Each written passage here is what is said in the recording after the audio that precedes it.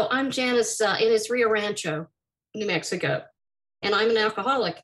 And thank you for inviting me. So I got myself some notes because I tend to babble if I don't have something written down. So I didn't. First thing I wanted to say is I don't have an. I hear a lot about traumatic family lives in Alcoholics Anonymous. And I was one of those lucky people who had a pretty normal family life. I had parents who loved me and supported me. I had an aunt and uncle who were like grandparents to me.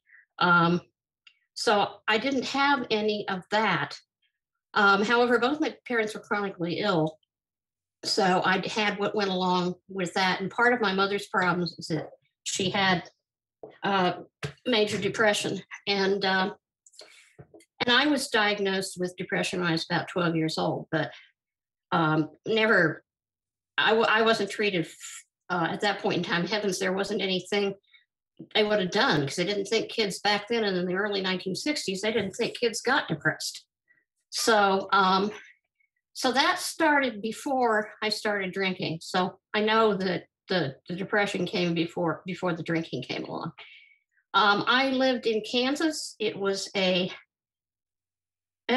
a dry state, but there was no liquor by the drink, and you had to buy things at liquor stores. And the only thing that you could get at what they would consider a bar was 3.2 beer. And I had never liked American beer. It was only when I got to have Guinness and stuff like that that I liked beer. So I didn't start drinking till I was about 18.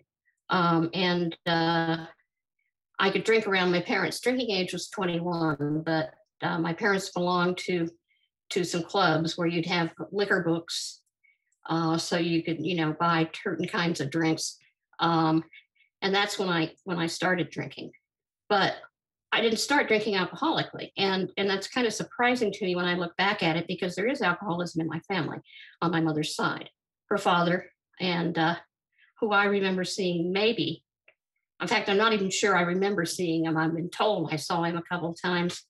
And her brother, who I didn't know, she even had a brother till I was in college and he showed up on our doorstep.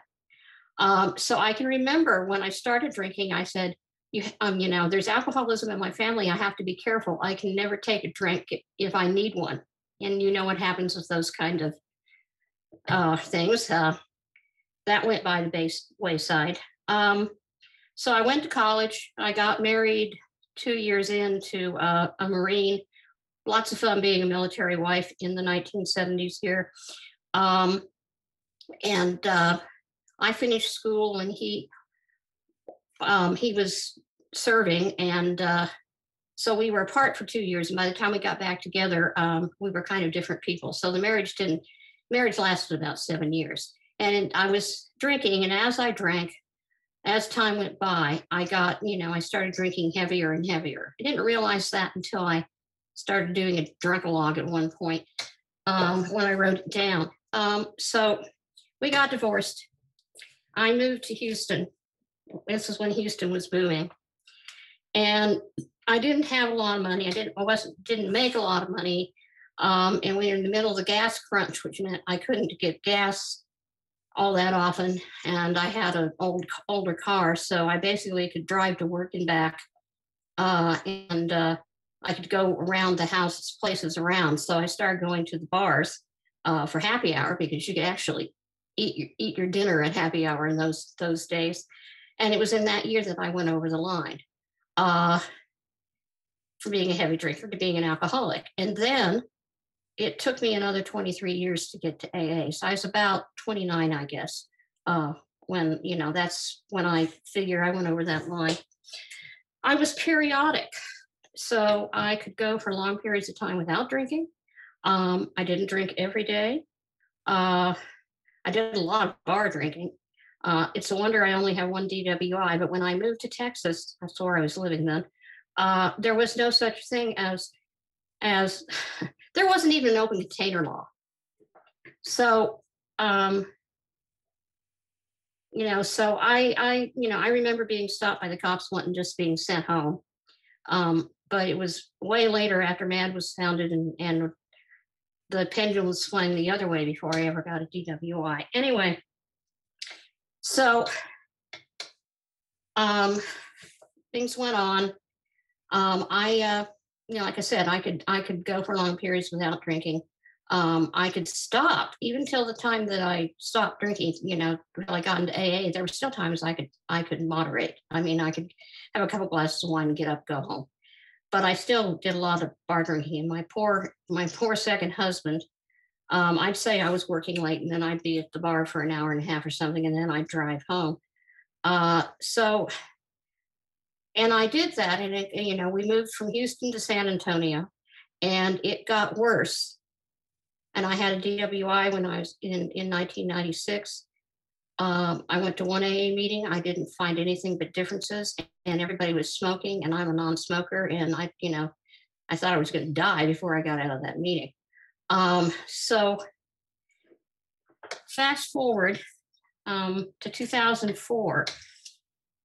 So I stopped off at the bar after work, and I hadn't had much to eat that day. So what I remember is I had a couple of glasses of wine, and I probably had more than that, but I don't remember. And so I got in the car and I drove, I was driving home.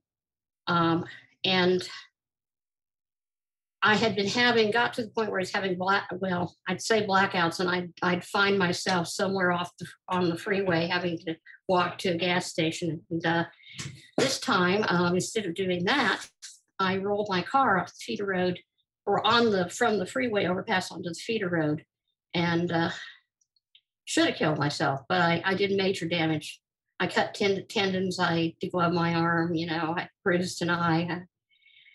And the only reason I didn't wake up in the jail ward was because my DWI that was supposed to stay on the books for 10 years, and they either spelled my name wrong or it got deleted early.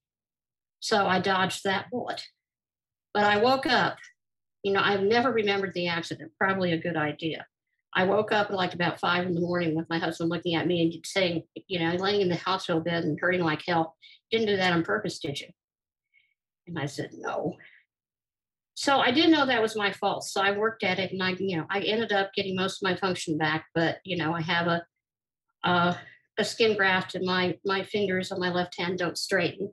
They work, but they don't straighten. And, but, that would have got a lot of people into AA. I didn't get there for another year and a couple of months. I couldn't drink around my husband anymore, but if he was out of town, I could, go and have a couple drinks. And I really didn't drink much at all. And then something happened at work, that I decided was unfair, and I ended up back at the bar. And in 2 weeks, I went from one glass of wine to driving home really sloshed. And I got home, and my husband had enough. He started throwing things out of the house. And he did bring things back in, but he didn't talk to me the next morning. He didn't put on his wedding ring. I knew I was in, deep shit. And for some reason, that just happened to be the morning that I got knocked enough on the head. I went in the bathroom with the mirror and said, "You're an alcoholic and you need help." And because I'd had that one meeting, back in 96, I knew about central office. So I went downstairs and I called, and I got a meeting for that night. And I asked for a non-smoking women's meeting. Of course, by that time, smoking, at least in the United States, had been banned inside the rooms. So I go to this meeting. I call my husband and I beg for one last chance, and he gives it to me. And I go to the meeting that night, and I got the location for one side of the street and the time for the others. So I ended up getting into this meeting halfway through, which was probably pretty good, because I was an atheist by then. I'd been an atheist since my mid-20s. And what I missed was all the God stuff. I heard people's stories. I could relate to those stories. I felt at home. And after the meeting, I went up and said, "How do you join?" And they gave me phone numbers. And I'm sure they expected me back at another meeting during that week. And when I only came back that next Friday, hell, I didn't know about going to more than one meeting. And I didn't realize why they were so glad to see me until much later.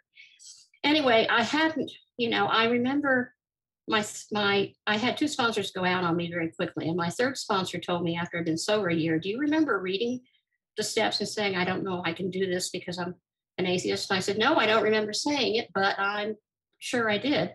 Well, what I was lucky is my second sponsor who got me through my inventory in step 5, she was agnostic. And so we kind of slid through 2 and 3. I always said that I was able to do it in traditional AA because of Jimmy Burwell and the God as you understand God at the end of step 3. I don't think AA would have spread around the world if that hadn't been there, because that gave people some kind of out about God.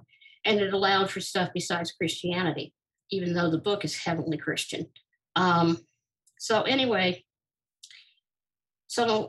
I had done that inventory and that had done well. And I went on vacation. I came back. My second sponsor had gone out and never got back in and out, in and out, and in and out. And I didn't ask the last time I was back there. I didn't see her. I was afraid to ask. I don't know what had happened. So I got this third sponsor, and she was much more gaudy. And she kept saying, you're going to have get a God with a big G. And I tried. And then Katrina happened. And I said, oh no, I can't do this. And I told my husband, I thought, I'm not sure I can stay because I can't believe in her God. Well, luckily, I'd started going to a treatment center with a group of women from that Friday night group at about a month sober, and I had them to talk to. And I had one woman in particular, her name was Martha. She and I are still very good friends. And she said, no, you don't have to believe like Sue believes. And that's why I'm still here, I think. So as time went on, I kept on working. I got a year's sobriety, and I realized that things hadn't gotten any better at work. That was one of my excuses for drinking. If you have my job, you drink too. And in fact, they'd gotten worse, but they didn't want to drink over it anymore. So when I was about a little over 3 years sober, we retired. We retired early because we both lost our parents I lost my father, my husband lost his mother in about a 4-month period of time. And they both left us money. We did not know that they were going to leave us. And so we had enough to retire early. And he was tired of living in San Antonio with all the military stuff. And I was tired of living where if you weren't if you weren't right of Attila the Hun, they thought you were a communist. It's what pushed me over the line I grew up in a Republican family, and I went over the line left of center living in San Antonio. So had to get out of Texas.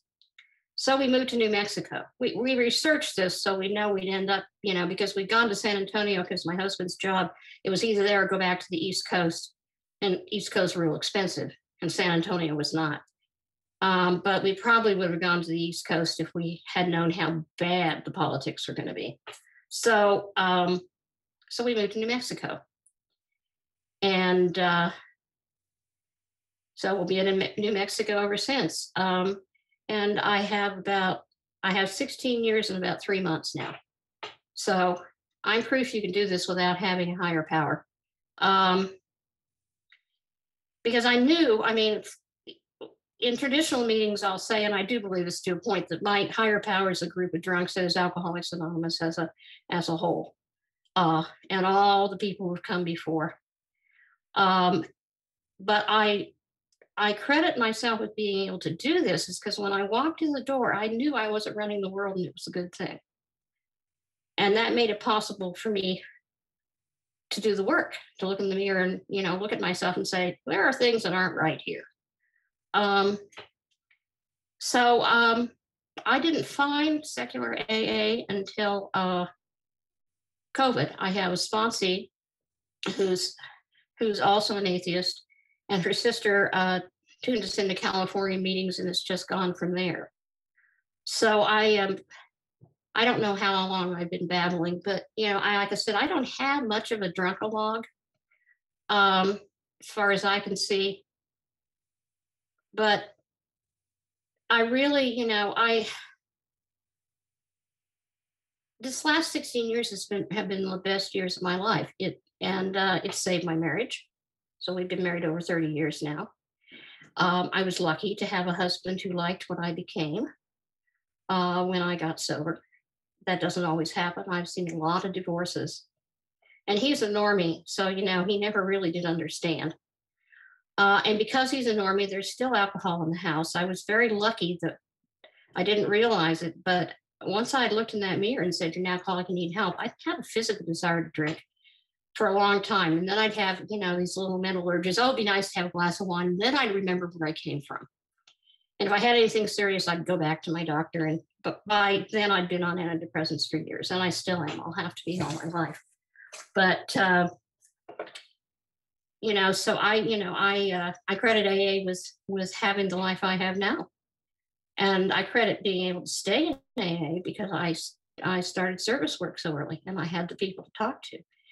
And I've done it all. I got out here, and I've been to GSR, and I went to district, and I went to area, and after then I was secretary for the district, and after that, well, it was like a GSR for about 3 years because I got in the middle of the term.